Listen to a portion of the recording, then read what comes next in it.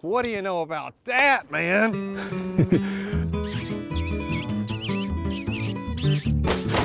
That was pretty fun. He's a good one. Pull him in and use him on some stuff. Yeah, I like Brace a lot. We did a ride along with him. Yeah. I'll talk a little bit about that today. We say we just get going, Lee. All right. All right. I'm Jay Swiniger, host of the podcast. Lee McClellan, co-host. I hope everyone had a great Thanksgiving. And today's guest, Marcus Bowling. Nice to be here. Marcus, so you're with the Law Enforcement Division. Yes, correct. What is your job title? Tell me what you do exactly. I've been a conservation officer for 21 years, and here over the last year or two, I've switched over to doing the boating education coordinator role, which teaches the boating education course for the state of Kentucky and helps coordinate some boating safety stuff. So the boater education course, who all goes through that? Basically, if you're from the ages of 12 to 17 and you want to operate a boat that's 10 horsepower or larger by yourself, you actually have to have your boating education certificate to be allowed to do it. Okay. Now, if you're with an adult or have somebody else that has the boating education card, you don't have to have it. But that's the primary focus of the boating education course. So back 19 years ago, I guess that's, in a way, I did that at conservation camp. I did too. Yeah. I got my boating patch. In a roundabout, that was 19 years ago. And that's the first time I ever drove a tiller, and I didn't realize everything's opposite. Even with all the boating I do, you don't want me on a tiller hand. You're like, oh, that's right, I gotta go this way to go. Yeah. You pull it left to go right, you pull it right to go left. I need a steering wheel. Yeah, I didn't get it at first, but I came home and was like, I drove a boat. Maybe it didn't happen to me. Maybe it's because when I was 12, I never had driven something with a steering wheel, so none of it made sense. You know, I didn't have anything opposite to compare it to. But so I love camp. Along with the boater education course, I see you have notes written down over there. You also, I'm sure, are well in the loop as far as accidents and things that are going on in the state. Yeah, this year's been a hard year for us just because of COVID-19 and everybody going to the water. When you got more people going to the water, of course, that's going to increase your number of accidents and fatalities.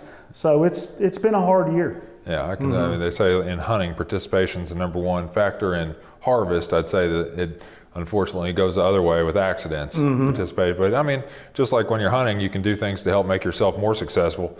And when you're boating, I'm sure that you can do things to help keep yourself out of and that's part of what you have jotted down on the board over there. Is a couple of notes and a couple of tips as far as keeping yourself safe. I'll tell you what, I was in a spot yesterday where I was looking at the water, and you know, you guys both fish, so you know, with reading water, you can read the current, kind of see where it's going, and you think about if I was to fall in right there, where would I end up, or what would I be able to do? And we went down to Wolf Creek Dam yesterday to target sturgeon, and we were fishing right there next to the generators.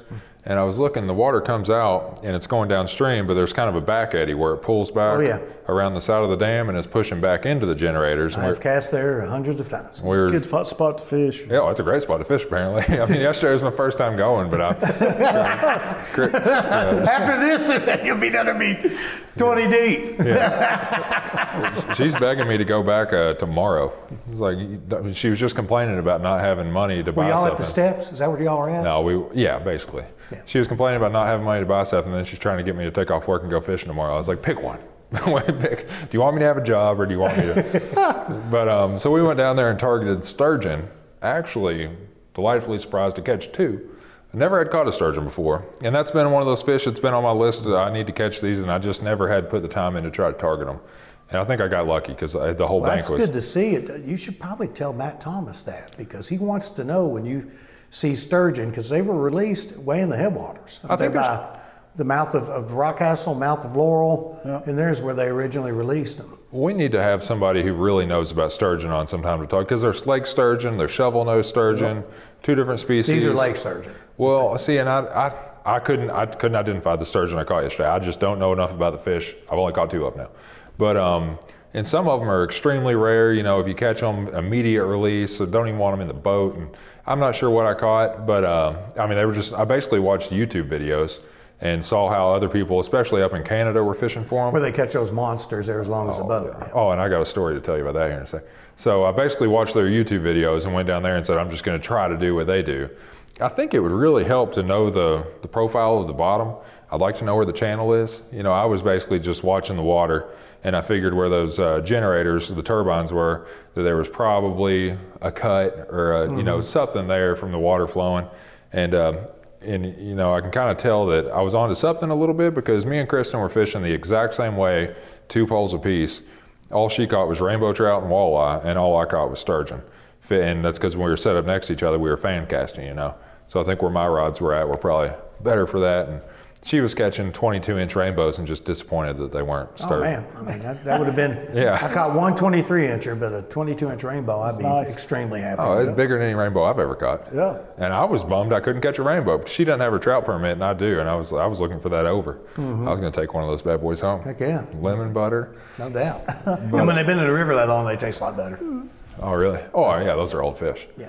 So what I was getting at there is we went down there yesterday and to fish, and I was looking at the water, and it looks, I mean, of course it's Wolf Creek, so it's going to be cold year round, but I was looking at the water and it just looked like this black, you know, swirling whoosh. And I was thinking, if I went in there, based on the current and where this wall is, like, I think I could swim over out of the current, but not in what I'm wearing. It was like in my, because it was 35 degrees, so I had on my full bibs and my big hunting jacket. I was thinking I couldn't do it in what I'm wearing. So, you know, I was thinking about where am I going to end up, and thinking about a little bit of that water safety. I would almost suggest having a life jacket on if you're fishing from the bank down there. It's, yes, there's nothing wrong with it. And they make life jackets these days that are comfortable and flexible, that you can maneuver and move your arms with without feeling bound up. And we may hit on that later when we're talking about, because a lot of people don't like having.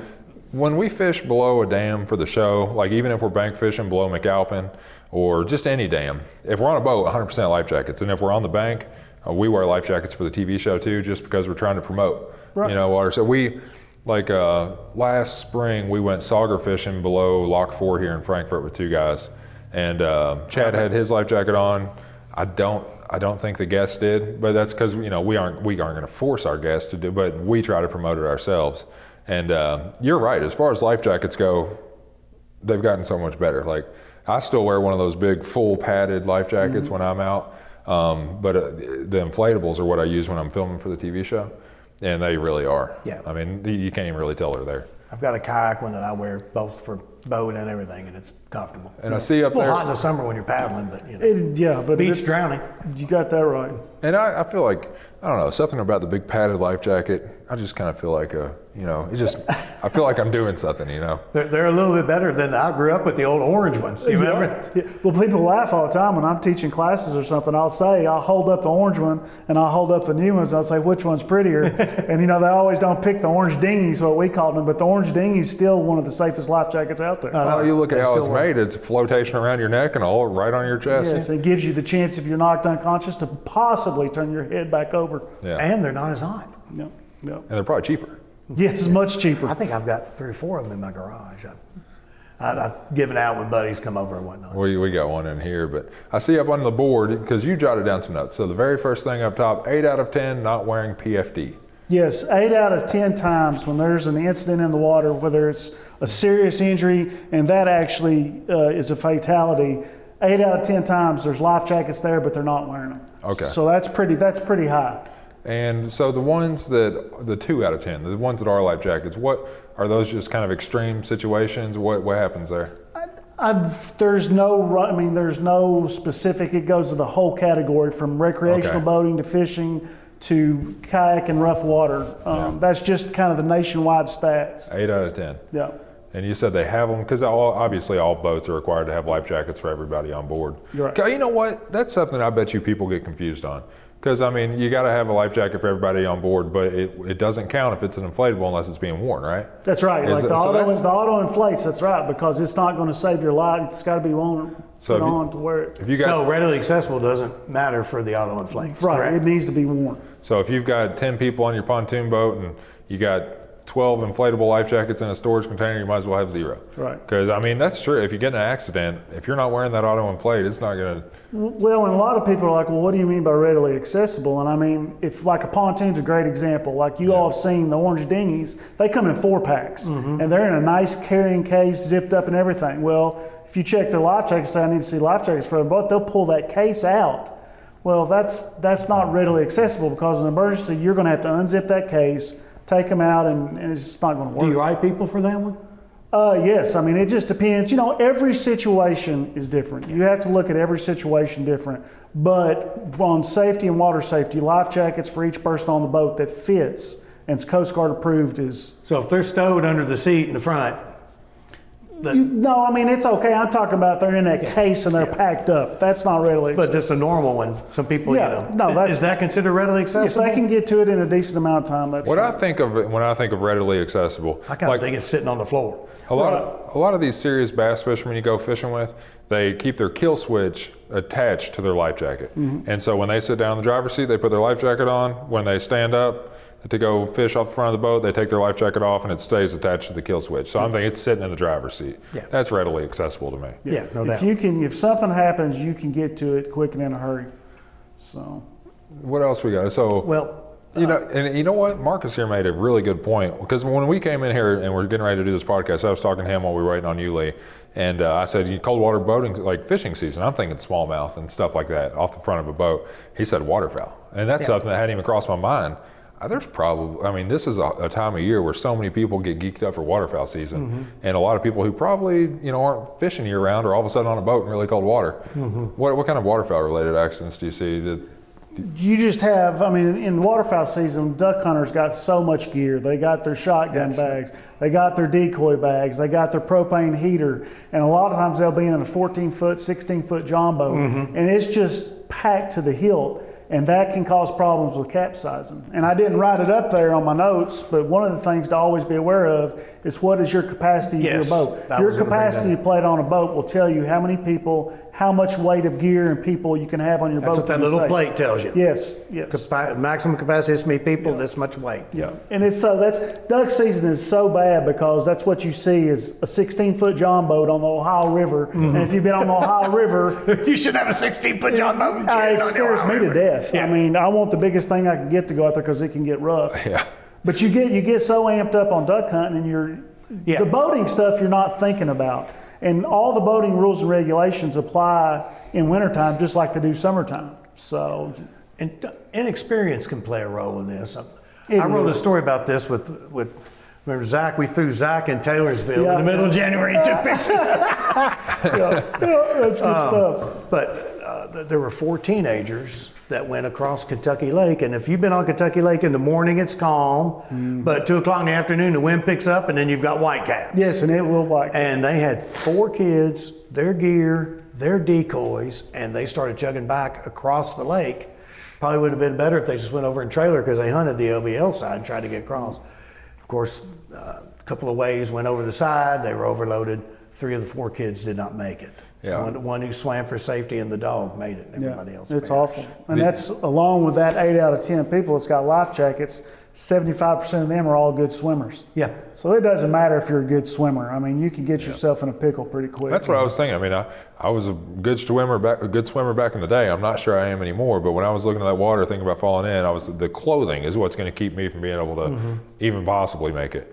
And boots, like when you're swimming, you don't have shoes on. Right. And it's a whole lot easier to swim barefoot than it is with a pair of muck boots on. It's really hard to swim with a pair of muck boots on. Another thing that people need to consider is a lot of people like to take a boat, go put out a decoy spread, and then like stand in the water and wade. But if you don't have your wader safety belt, if that boat goes over, your wader's filled with water, you've got to get those waders off quick. But if you have the safety belt, only go down this far, at least you can get some of that water and may make it. But and wear your life jacket on top of it. Yes, tell them all the time, wear your life jacket while you're wearing your waders. Ain't going to hurt a thing. They make them in camo. No doubt. And wear that wader safety belt, wear that life jacket, and that'll help you. People don't think about how heavy water is. I mean, a gallon of water is what, like 8-9 pounds? Somewhere around there. Well, and what you're talking about Kentucky Lake, Lee, you were talking about the whitecaps. You talked about the Ohio River. I'm thinking about, you've seen one of those barges and they're going so slow. And you don't really, you look at them from a distance and they don't look like they're putting off a whole lot of wake. And then all of a sudden, these monster rollers hit you, 2 minutes later. I could see somebody loading up a John boat like he was saying and heading out there and they got 4 or 5 inches. It's riding 3 inches out of the water. Riding 3 inches to the gunnels, And it's nice and calm, and then all of a sudden the barge goes by, I don't think anything of it. Then you've taken on 10 gallons or 100 pounds of water, and you're sitting 2 inches, you know, and it just If that happens a couple of times, goodbye boat. Well, and it's like you were thinking. I mean, you were already thinking, like you said, well, I was wondering what it'd be like if I got my clothes and stuff on. Yeah. That's 95% of survival is mental. Yeah. And you got to use your head. And yes, you're going to panic, but after that, you need to calm down and think about what you're going to do. Yeah, and, you know, that's part of it. Like, I watched an older segment that I filmed over the summer it was actually on the Ohio River, and it was when we went and we catfished down there from a canoe, and Chad fell and slipped and fell in the water 3 times, and Bobby, the guy we were fishing with, didn't fall once. And at the end of the segment, Chad says, "Bobby, I got to ask how you stayed dry today." And Bobby said, "Well, to be honest with you, I think it was just my preparation." He said, "Expecting to be wet is what kept me dry." And it's kind of the same thing here. Expecting something could go wrong will probably keep anything from going wrong. Yeah. I thought good words of advice from Bobby there. I just caught on to last night. But and same thing here. I mean, expecting that you could possibly take on water is going to get you prepared too, if you do take on water, and hopefully keep you from doing that. Well, you know, if you go boating in summertime, I mean, you may worry about rain. But I mean, this time of year, you need to be thinking about what's the weather going to be doing, what's the wind going to be doing. Yeah. I mean, there's lots of factors to consider before you take your trip. Let's get into one of your other points, and this is something we briefly touched on too. A couple weeks ago, the water temperature was much warmer. I'm talking the water temperature was upper 60s, low 70s. Air temperature was down in the 30s. And when I was wade fishing for sauger, you know, I went in knee deep, and I was like, man, the water feels good. And I just, you know, I wanted to keep on going. But Marcus here told me that right there, where does it say? Out of the water instead of in? Yeah, out of the water instead of in. For some reason, I can't find it on. Oh, there it's at the very bottom. Out of the water instead of in. And I asked him, you know, even if the water temperature is a lot warmer in there, and he said yes. You know, explain why. Yeah, well, I mean, let's say your boat even capsizes out here when the water's 50 degrees. Yeah. Hypothermia, even if you're a good swimmer and you're doing good, hypothermia over time is going to take its toll, and you'll eventually end up unconscious. Yeah. So when I say out of the water instead of in, even if your boat's turned over, some part of it normally floats. You want to try to get your body up and out of the water, because if you're an hour or 2 hours from somebody coming to get you or find you, you don't want to be unconscious in the water. Yeah, I wouldn't want to be unconscious. Well, that one kid who survived swam for half an hour screaming until people found him. Yeah. Because, you know, he's young. And he's lucky. Yeah, he's young and lucky, but, you know, people, you know, my age or whatever, that's not very smart. Well, no, we were just talking about it, you know, when you all come in, the water temperature's right around 53, 54 degrees right now. You know, within 10 to 15 minutes, you start to lose muscle control. So your swimming ability greatly decreases. So you've got about 10 minutes to get yourself squared away to where you're going and what you want to do. Exactly. And you can get hypothermia anywhere from 70 degrees underneath. We all get it all the time. If me and you go outside right now and our teeth start chattering, that's the beginning of it. Yeah. That's the start of it. Explain hypothermia to me. I feel like this is something that, as much as I'm outside, I need to know. So explain, you know, what it basically, it's a core body temperature, right? Yeah. Yeah, the way I explain it to people is it's easy. It's like you're losing more heat than your body can produce. So your body temperature is slowly starting to decline from the normal 98.6. We'll go over the stages in cold water. No matter what you do right now, if you enter the water, you're going to have a gasp reflex. Yeah. You cannot even plan for it and not do it. You're going to open your mouth and take in a big breath because it's going to be a shock factor. So that's in the very first minute. So after that first minute, you need to stop the panicking, because you're going to panic. It's normal human nature. And then kind of calm yourself down. And then figure out what you're going to do. And then you got about 10 minutes of good swimming or mobility to get yourself where you need to be safe till rescue.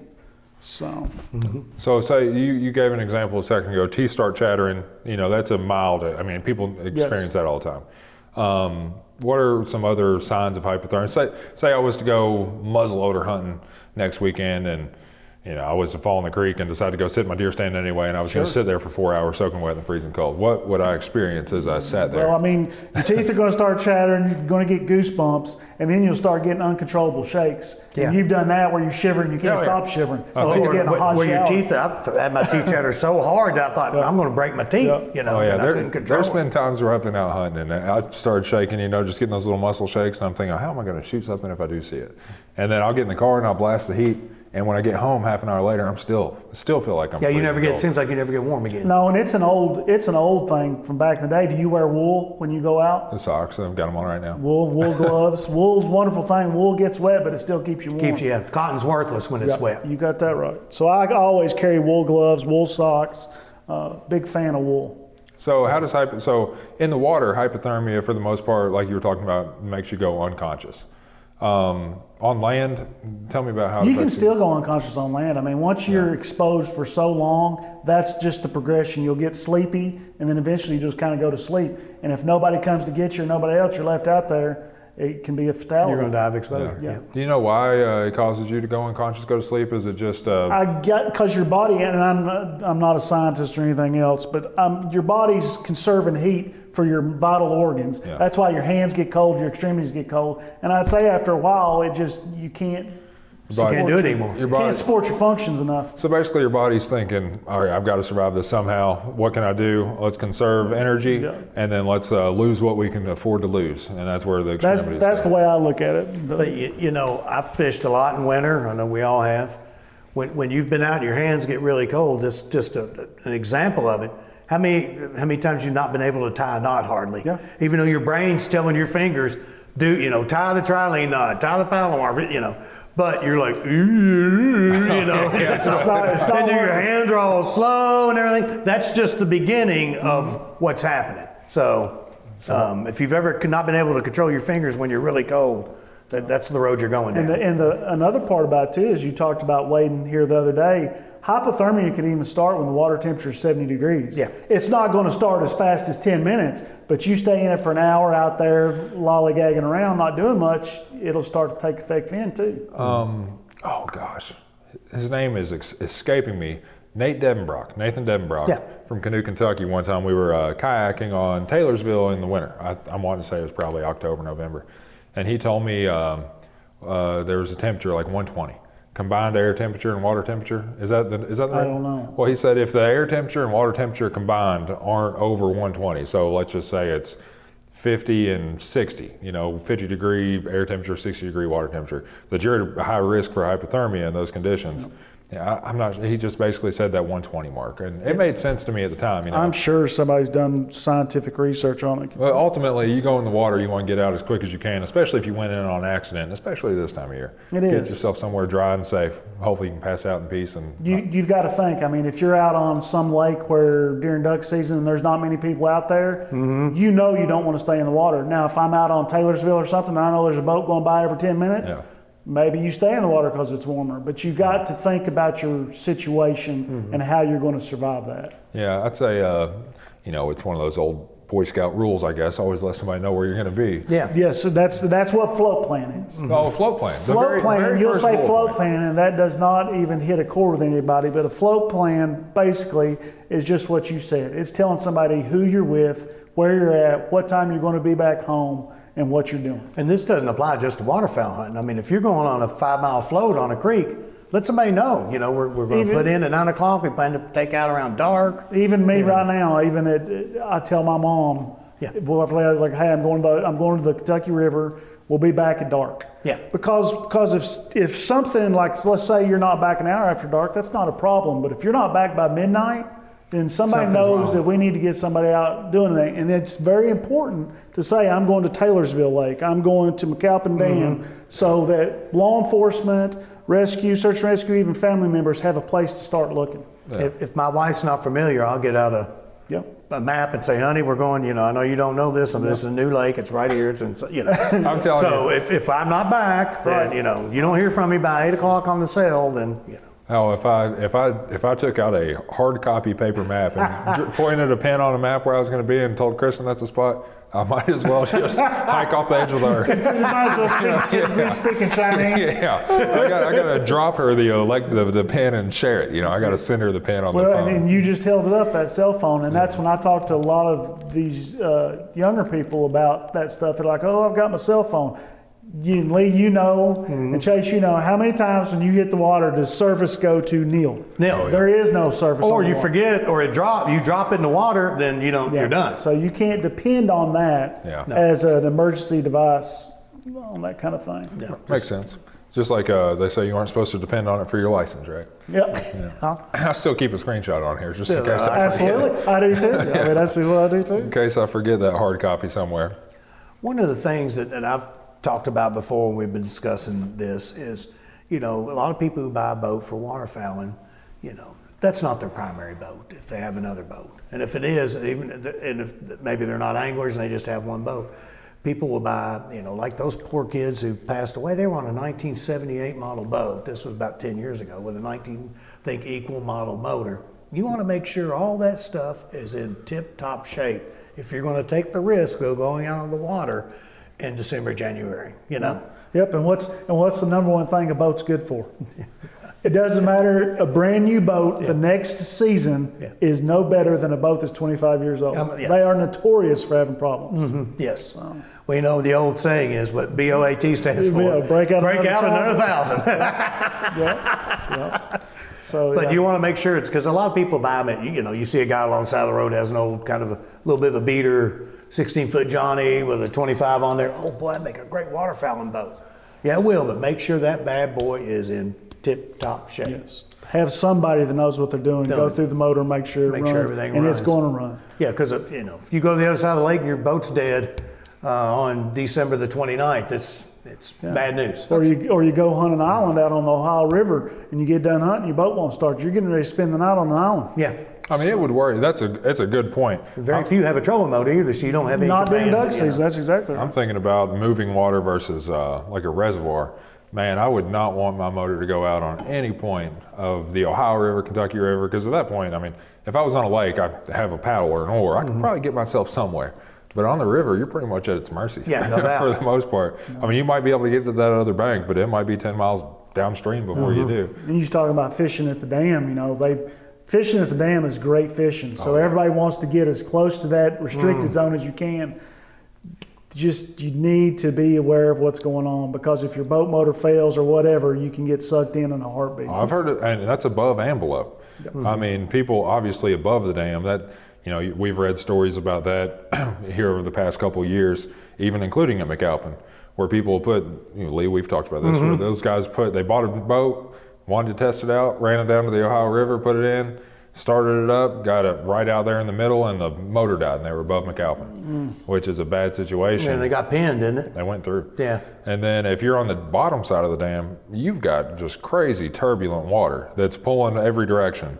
And you're pretty much always, we call it jockeying when we're down there. We'll have, if we're up there fishing, somebody's jockeying the boat, keeping it positioned where it needs to be, and the other guys are fishing. But if you can't jockey that boat, well, you might get pulled forward into the dam. If you sit there and fish, you can watch. I mean, you start creeping up a little by little the whole time. It's amazing when you're down there. If you're the jockey, I mean, you're constantly reverse, forward, left, right, just trying, because you're going every which way. Well, we did it that day, fiber fishing. That was only one, that was eventually 5 feet. It went up one more foot on the one, didn't it? Yeah. And with Paul. But it was like, I was I braced my feet against the side. It was like fishing from, a bucket horse. Yeah. But you sure don't want to fall out of the boat when you're there. No doubt. Not there. It is fun, though. I mean, it's good fishing. Chase got like 3 or 4 casts. I was like, and I cast, same lure, same rod. And I was like, Chase, what in the world did I do that you didn't do? I don't think it came out of my mouth 15 seconds. Pow! Big hybrid hit. And I was like, all right, we're good. Let's end that. No, it is true, man. Some of those spots,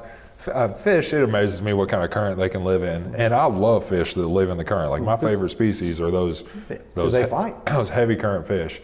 And man, there's something about fishing up in there. But if you're going to do it, you got to be safe. And I keep a life jacket on 24/7 when I'm on the river on a boat, not always when I'm fishing from the bank. Sometimes when I go down there and I'm thinking that I might, go above my knees, I'll throw the life jacket on, because it is slippery. And a fella did, I think it was this past spring, did drown down there in that exact same stretch, wade fishing. This is going to be completely useless for people who don't know what I'm talking about. But where the interpretive center actually sits, there's that bend just downstream of it. Yeah. And there's kind of a rock flat that goes out where you can walk out pretty far. And then right on the other side of that rock flat, in that bend, the water drops down to about 27 feet deep right there before it does like a U-bend. And I guess he was fishing as far out on that rock shelf as he could, and he just slipped on slippery rock, just like we all do when we fish there. And he ended up getting pulled into that deeper section there where he couldn't stand up. So there are some hazards out there. Did he drown? Yeah. Yeah, and I think that was in the spring. I think it might have been. I get my years. No confused. PFD, I'd say.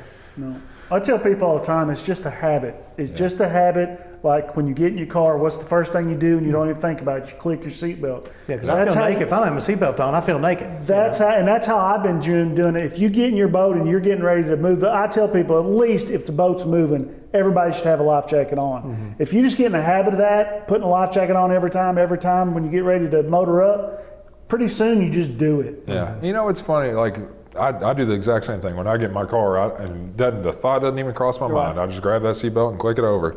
But I remember when I was a little kid, I didn't want to wear my seatbelt, you know? Why was that? Why would somebody not want to wear a PFD? I mean, I guess there is a slight discomfort to it. Same thing with the seatbelt. But now that I just intend, like without even thinking, just click it. Yeah. I wonder why people don't want to do it. Well, Marcus, we touched on it earlier, but some of the people are like, well, I don't want to hunt with a PFD on because it does interfere with shouldering your shotgun. But the hunting PFDs. I was going to say they make the hunting. Yeah. The hunting. But you can also buy an inflatable that goes around your waist. Yep. But some of those are automatic, or my buddy wears a manual one all the time. Yeah, that's what I was going. That was my next question. My dad wears that, but you need to be aware on the manual. That means you're the one that's got to do it. So you got to have presence of mind to pull that orange little thing and go. Yeah. But that's what he wears when we go floating on. Because it's if I fish by myself, I always have the waist one on. Yeah. So. Yeah, and it depends. But you can shoulder that with no problem. It's around your waist. But and there's as far as PFDs go, there's not one perfect PFD for everybody. It really depends on what you do. You were talking about hunting with one. I mean, if you're shouldering a shotgun, you probably want one that has the mesh shoulder, so you don't have a big pad there. Yeah. And if you're kayak fishing Elkhorn, the water's 4 feet deep, you probably get by with a waist belt, something like that. You're out there on. I mean, honestly, he was talking about being safe on a body of water with a lot of boats. Oh man, give me the best life jacket in the world if I'm out there with everybody else. If you're shooting a 3.5-inch load at geese, I don't mind having that PFD on extra padding on there. Yeah, because you're gonna be sore the next day. Yeah, that's a kickinest gun in the world. I think it's 3.5-inch. Built-in recoil pad. A pump too, like a light one. God, my brother had one of those Mossberg Ultimags. Boy, that thing kicked like knocked the fire out of it. He's got a 45-70 government single shot. And I think they're about equal. That 45-70 kicks. It's fun to shoot, but boy, it kicks. I'll tell you what, while we got law enforcement here, there were 2 other law enforcement things I was wanting to hit on. One of them we talked about a little bit. We were talking about James Brace, our new CO here in Franklin County, right when we started the podcast. And I said that we went on a ride along the other day. And it was pretty interesting. We went out to some remote place in Kentucky. Honestly, I couldn't even find it if I had to, and put out the decoy deer. And so we did a decoy deer sting. And I mean, I wasn't where I could actually see the deer because I was in a stop vehicle. So I was with 2 COs in a stop vehicle, which was parked out of sight. And then we had a couple of COs watching the decoys, watching the road from the woods, and we had radio communication. And whenever a car would drive by, car coming, we'd hear it on the radio, and then we'd all kind of, start to get ready.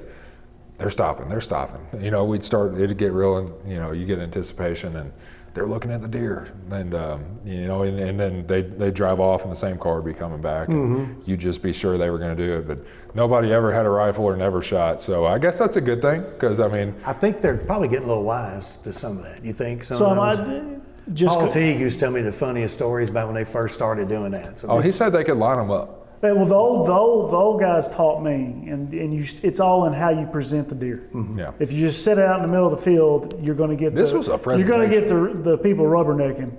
But you want the real one, you put it to where they think, I ain't got a second to waste, this deer's getting ready to get away. Yeah. This deer, well, I'll just, like I said, I couldn't tell you where this was if I had to. But it was several deer. It made it look like, a group of deer out there. And its head would rotate, and it looked good. When we came back around in the daylight and I saw it sitting down there, I was like, man, that looks good. But it was fun. The anticipation was high. It was kind of like hunting. It felt like we were hunting something. Yeah. But nobody ever shot, which is a good thing ultimately. I was kind of hoping somebody would, just for the sake of TV. Yeah. But that was a lot of fun going out there. It's a good thing too, because a lot of people think the law enforcement is just strictly meant for writing people tickets, but that's really not our function. Our function is compliance. Yeah. Mm-hmm. All we want is for everybody to obey the rules and regulations, and there's a wide variety of how you can accomplish that goal. Sometimes you do have to give a ticket to somebody, but other times you can just do something else. Well, and like the decoy, you said the goal is compliance. And sometimes you got people who just aren't being compliant, aren't being safe at the same time. And that's kind of the purpose of the decoy deer is it's not like you're going out on Taylorsville Lake and checking people for PFDs for their own safety. I mean, and people might be, just forgetting something. If you pull out a rifle and shoot from the road, I mean, that's like brazenly. Well, and how many, and I always said I wish Kentucky would pass the law where it was illegal to have a loaded gun in your vehicle, a rifle, not a pistol, of course, for safety, because how many times during deer season, everybody's got their 243 or whatever set right beside their leg, loaded up and ready to roll. Yeah. And it's awful. It's dangerous as can be. I unload mine every time just because, I have a rifle case that goes in the back behind me, and I'm kind of particular about some things, one of which is how I like my rifle to sit in my rifle case. Yeah. Because I like to hold scope up when I'm carrying it from the handle. And because of that, the rifle is pointed directly at the back of the driver's seat every time it's in that case. So that thing's unloaded at any time it's in the car, just for the heck of it. You don't see remember the old racks you see in people's windows? They'd have a pickup. High school, you probably rode to high school with it in your back window. Yeah. I got asked to leave. People ride around the whole, there's a loaded gun right there, Yeah. You don't see those much anymore. Not as much, no. Oh, you go to Eastern Kentucky, you will. Or Western Kentucky. Just maybe in our area here, they're unfortunately not as common. I said unfortunately. I like those. Well, I think some of it too is, if I smash that window, I've got Oh, well, That's I slam on the brakes. I don't feel like getting hit in the back of the head with my rifle either. Bunch of farm trucks still have them. Yeah. But I remember I got told I had to leave school one day in high school because my vehicle was leaking blood, and it was where That's pretty good. where I'd gone and I had shot a deer the night before, recovered it before school that day. It was cold enough out. I was like, well, field dress it, it'll stay in the vehicle. Chase Winninger to the office. That's good stuff. Yeah. It was picture day my senior year, so I didn't get my senior picture taken. But it was well worth it. PE teacher came out there with the class, and we all looked at the deer together. I miss those days, man. But the other law enforcement thing I wanted to talk about, something I'm a little bit excited about myself, is and I'm not sure that I'm not sure, this is brand new, the coyote night season. The coyote night season. Are you up to speed on most of those rules and regs? I would not say I am stellar with it, but I'm aware of it. So I'm going to pull it up right here. It's in the hunting guide. It's in this year's fall hunting guide. Right, I read it. So the regs are out there if somebody wants to look them up themselves. It's available on the department's website. I'm going to pull that up just to make sure I don't misspeak, but we are going to give it a try tonight for the first time. And I know it's private land only. Right. And you have to have written permission with you. Technically you're supposed to have written permission if you're deer hunting or anything, but I got a feeling if the COs stop somebody at 3 o'clock in the morning, they would prefer you to have the written permission instead of having to make a phone call. It always made it easier. I mean, it's oral or written is the way it's always been, as long as you have permission. But yeah, for a conservation officer, having it written is so much easier. I saw where the department had actually provided a written permission form. I saw it, I think, on the department's Facebook page the other day. But it's actually a form that landowner's name, right. give so-and-so permission to hunt my property for this species from this state to this state.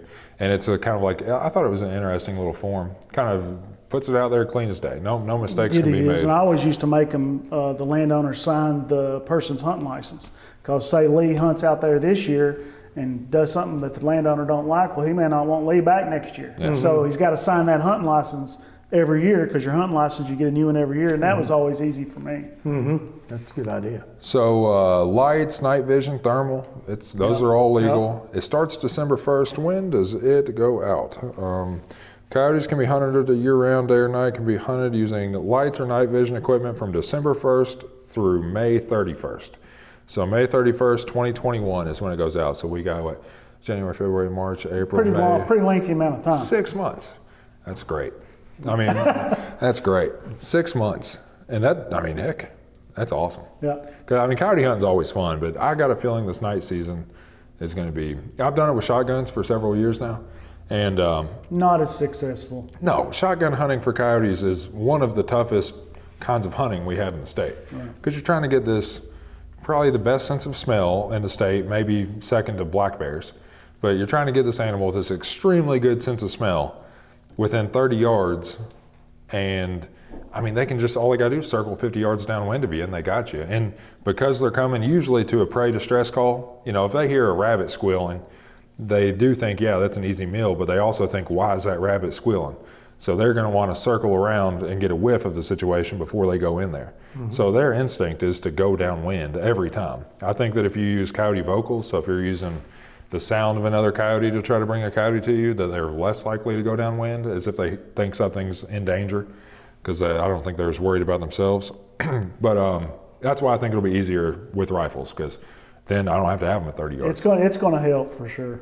And this is something I know a lot of people have been pushing for, a lot of people have been against, but it's a season that I think I'm looking forward to it. I'm looking forward to getting out there and seeing how it goes. Well, and anything we can do to help decrease the coyote population, because they just don't have any predators besides what hunting pressure we put on them. They're a species that's just made about as perfectly as you can make one. We've talked about them before with Laura Palmer, and I mean, coyotes started off just being in the desert in the Southwest. And then over like a very short time period, they're now in every county of every state in the continental U.S. and they go from the Arctic Circle to Central America. I mean, they literally have just boomed, and they can live in the deserts, the suburbs, the forest, the mountain. I mean, they literally. Well, and you all have gotten it too. You know, somebody be like, I think I saw a coyote in town. Well, yeah, you probably did see a coyote in town. Yeah, so you'll get people who live in neighborhoods sending me a Facebook message. I think I saw a coyote in my neighborhood. Well, I'm sure they're there. So, yeah, probably did. Yeah. I saw one in my neighborhood in Louisville, like kind of in the middle of Louisville last year, and it ran into this city park. And of course, being the outdoor person I am, I follow this coyote. You know, it's walking down the sidewalks, and I'm following it. And it goes into a city park, and I get out and I'm watching it, and it runs past this lady who's over on the playground with her kid, and she says, "Is that your dog?" I said, "No, ma'am, that's a wild animal." She had no idea. That probably didn't make her any more comfortable. Yeah, she was just confused. But so December 1st, 2020 through May 31st, 2021, a night hunter may use a rifle of 6.5 millimeter or smaller on private land. 6.5 millimeter, so that would basically the biggest caliber you could use is a 6.5 Creedmoor. So what you're really looking at that would be popular for people wanting to try this is a 223, 22-250, a 243. I guess technically you could use a 25-06. That's getting up there out of the coyote calibers if you ask me. If you ask me, the coyote calibers are 223, 22-250, 243. I would probably put 22 mag and your 17. Yep.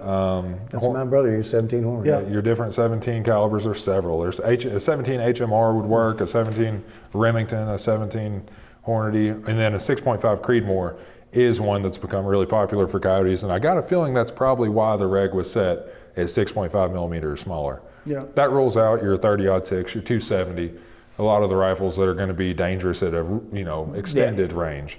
And I think that was a good rule. Somebody asked me earlier which calibers were legal, and I told them, and they said, well, I was hoping I could take my 7 mag. And I was like, man, I really don't know if anybody. Well, and I was going to say too, you're out there at night, it's no different than deer hunting or anything else. Be for sure what is around and behind before you pull the trigger. Yeah, and I think that's obviously private land only, which keeps you, you should have a pretty good idea who's out there. If it's private land, it's not like you're hunting public and there might be raccoon hunters. Well, it could be. Well, I was going to say, and that's one thing in being a conservation officer, we hear that all the time. Well, I'm on my own property, there ain't nobody out here. You never know who's where. So you do need to kind of go into it with that mentality. It won't go over well if you do that and you nail somebody's livestock as well. Oh, absolutely. And and we've experienced a bunch of those kind of calls. Yeah. I would tell people not to shoot at coyotes. Don't shoot at eyes. Because that's the only spot I could really see people messing up, is because those eyes are going to shine in the. Here's what's going to happen. It's a new thing, and everybody's all excited about it. Yeah. But it won't take too many grievous errors to have that disappear. Yeah. So be glad you got it, but also be wise with what you do. And that's why I like these rules. I mean, it's fairly strict as far as which calibers you can use private land only. There aren't a whole lot of seasons that we have minimum caliber requirements for elk and bear. We don't have a maximum caliber requirement for much of anything. except for this. And I think it's a really good rule because it's at night and because it's brand new. Like you said, if this is something that Kentucky had been doing for 15 years, you'd have experienced hunters. And those experienced hunters would probably be providing some guidance and helping other people out and getting people into it. And just like with this boating season this summer, with all the inexperienced people going boating, it's no different for hunting right now. Everybody's still getting outdoors because there's not a lot you can do. So it's probably going to have some extra people that may not have done it or are going to do it. There was a family that they went to a department store and outfitted the whole family with kayaks and all, and they didn't have enough experience to know what's low, what's medium, and what's flooding. And they put in at a river here locally below a lake. Yeah. And the whole 5 members of the family had to be rescued. Yeah, well, I mean, they end up in the trees. I mean, a little cove and a lake, I'm pretty comfortable with. But I mean, even myself, if I'm going kayak on a river, it makes me nervous because there's a lot of things on the river that can get you caught up in a pinch. Yeah. Whether it's a log jam, an eddy, or just some strange thing that puts you in a pickle and you don't really know how to handle it. Yeah, no doubt. And a lot of people, I don't think they're so inexperienced. They don't know what low water versus medium versus high. And I did one on kayak safety saying, learn to look at the USGS gauge before you do anything. Yeah. And that includes winter waterfowl. You can never overeducate yourself on something. No. No, yeah. And one of the best ways to figure it out is to get out there and do it too. Yeah. You're talking about I do want to go back to this coyote hunt thing here in a second, but I remember one time I was kayaking a creek and I got, there was a tree over the creek. And of course, the current kind of pushed me into it. This was 10 years ago or so. And I got pushed underneath that tree, and that water just kind of forces you through, even if you don't want to fit. And, even if you're not wanting to go. Yeah. It just and I remember getting pushed under that tree and thinking, man, I had zero control there of where I was going. And I can see how sieves and fallen trees, people could get caught up in pretty easily. And luckily, I said the best way to learn it is to experience it. Now I've got that experience stuck in my head. So when I'm seeing a tree or something in the water, I'm thinking, I don't want to, I see where that water's going, and if I get there, that's where I'm going and to. A lot of people, I know that there's several rivers that are popular with people, putting a Johnny in and floating down and shooting ducks. But inexperience can really hurt you. I want to try this. It can, and that's where they panic. I mean, you're going to panic, but you have got to calm yourself down because that's you get in a hairy situation. Yep, that's the only way you're going to get out. But if it's blown out, don't go. But I mean, a lot of people who are just getting into it don't know what medium is versus blown out versus low. They're just, they can get you dead. Before we get too far away from the coyote stuff, because I don't want to leave people confused. I want to make sure we gave the rifle caliber 6.5 or smaller, and we said shotguns could be used too. No slugs out of a shotgun. It's no single projectile. So you got to use, I prefer a triple aught or a double aught buckshot. I like triple aught just because they have plenty of stopping power and you get more pellets. So that's me personally. And when I go coyote hunt at night, I use that triple aught buck. I like 3-inch loads out of a 12 gauge. And when I went in the daytime, I used a 22-250 with varmint rounds. Now I'm going to give that a whirl too. But as far as how to call them in and stuff. Can you use rimfire? Yeah, it doesn't say anything about that. Yeah. Probably not recommended though, correct? No, but I don't believe there's a stipulation against rimfire. I mean, 22 mag is rimfire, and that's a... a lot better than I don't think I'd take a 22 short or a 22 long rifle, but a 22 mag or a 17 HMR, those are both rimfire. And I mean, a lot of what you want to use depends on your setup. Yeah. Some of the most successful coyote hunters in the daytime that I know of are shotgun only guys. And I was just kind of thinking the old basic 22. I mean, does anybody use those? Yeah, people do. People do. And another important thing to talk about too is not using the vehicle. Oh yeah. You still can't hunt from a vehicle or a boat. Well, actually, can you hunt from a boat? You can on certain species. Yeah, on predators, coyotes, I think you can. And squirrels, but you have to have permission to go get the squirrel. Yeah. So you can't, because I've seen some nuisance predator control guys do that before from a kayak, and but so you can't hunt from a vehicle. So what you can't do is have your rifle hanging out the window looking through your scope. Yeah. Oh, and that. I'll just see if he's gone. I'm just seeing what's going on. I was going to walk. Mm-hmm. Yeah. So as far as calling them in goes, at night with a rifle, I mean, it's just it depends so much on the ground you're hunting, and that's what I was getting at with what you want to use too. Because I could see a rimfire rifle, a 22, being perfectly fine in the same situation that a shotgun would be fine in, but I think people taking 22s for the most part are taking them because that's what they have. I don't think most people hunting with are just going to the store and saying, I need a coyote rifle and I have an endless budget. You're right. I'm taking that or 22 I need a long Creedmoor. rifle. Yeah. Yeah. That's kind of where I sit with that. I think a 22 250 or 223 is the best round you can get for it. Let's see. The only other thing I had jotted down to talk about is the fact that I saw 16 does grouped together on my way to work this morning in a field, and that kind of tells me what's going on with some of the deer herd. It's a smaller scale than it is with the elk, but you guys know. I don't know if most of Kentucky knows. When the cow elk get pregnant, I mean, they are herded up, and it's feast or famine if you're a cow elk hunter. And that's the same thing that happens with a deer, but in smaller groups. I mean, it's not like you're going to get every deer for 5 square miles in one spot together, but you will start to see groups of does in bigger bunches. And it's a little bit feast or famine deer hunting this time of year. That means they've been bred? Should be. I mean, I kind of think it's just a natural thing for them to do right now. We will have, rut's pretty much over, but there will be more rutting activity. Gabe told us before that, this year's fawns, when they get to a certain size, are going to be breedable, and that they'll come in later. Usually that's what the second or third rut, in December and January will be, is those younger deer. But I would really focus in on fatty food sources right now. I would look at cut cornfields, and if you still got acorns on the ground, because these deer should be wanting to bulk up and put on some body mass for... Especially with this super cold weather that's come through. Well, yeah, they're thinking fatten up. So they ought to be wanting to eat. So I would be looking, not so much hunting your rut patterns anymore, I'd be looking at those good food sources. And that buck should be, they ran themselves pretty hard during the rut. They got to build back up their body mass. I would say food sources. Acorns, corn, you got a corn pile, that's fine. Got a cornfield, that works well. Acorns, things like that. Do you deer hunt at all right now, Marcus? I am not. I mean, I will deer hunt, but I am not a big deer hunter. I'm more of a bird man, and fishing's what I live for. I love fishing. I live for fishing too.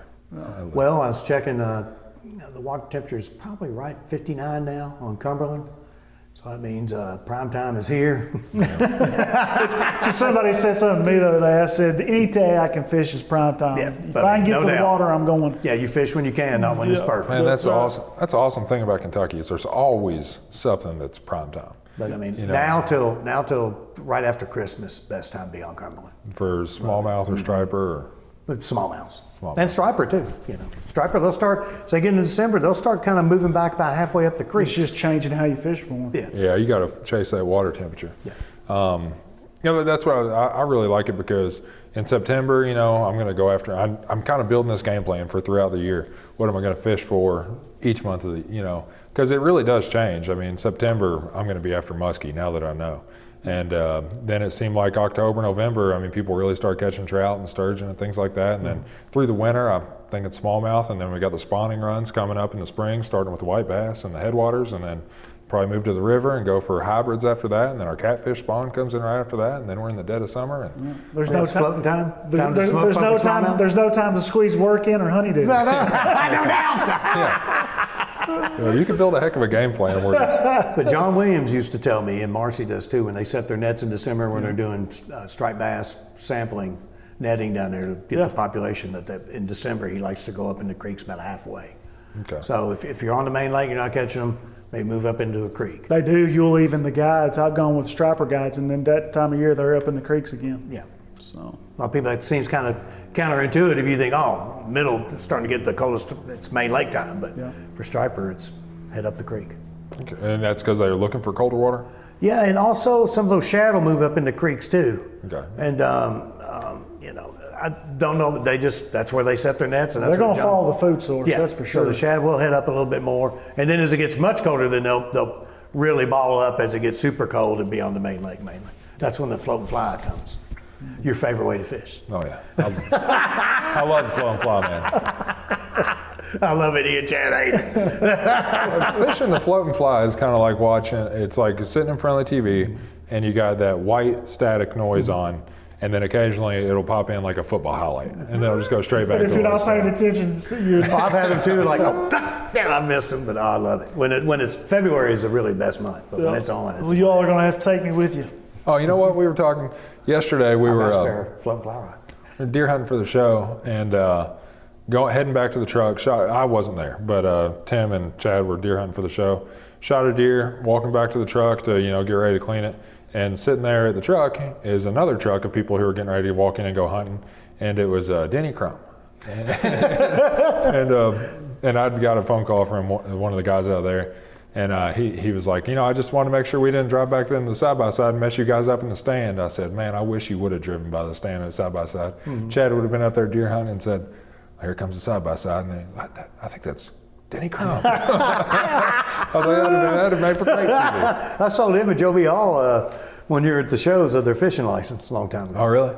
Him and Joe B together? Yeah. That's good. They were up there together. But the float and fly thing brought that up because we were talking about maybe getting out. And he wants to go fishing. He wants to go smallmouth fishing.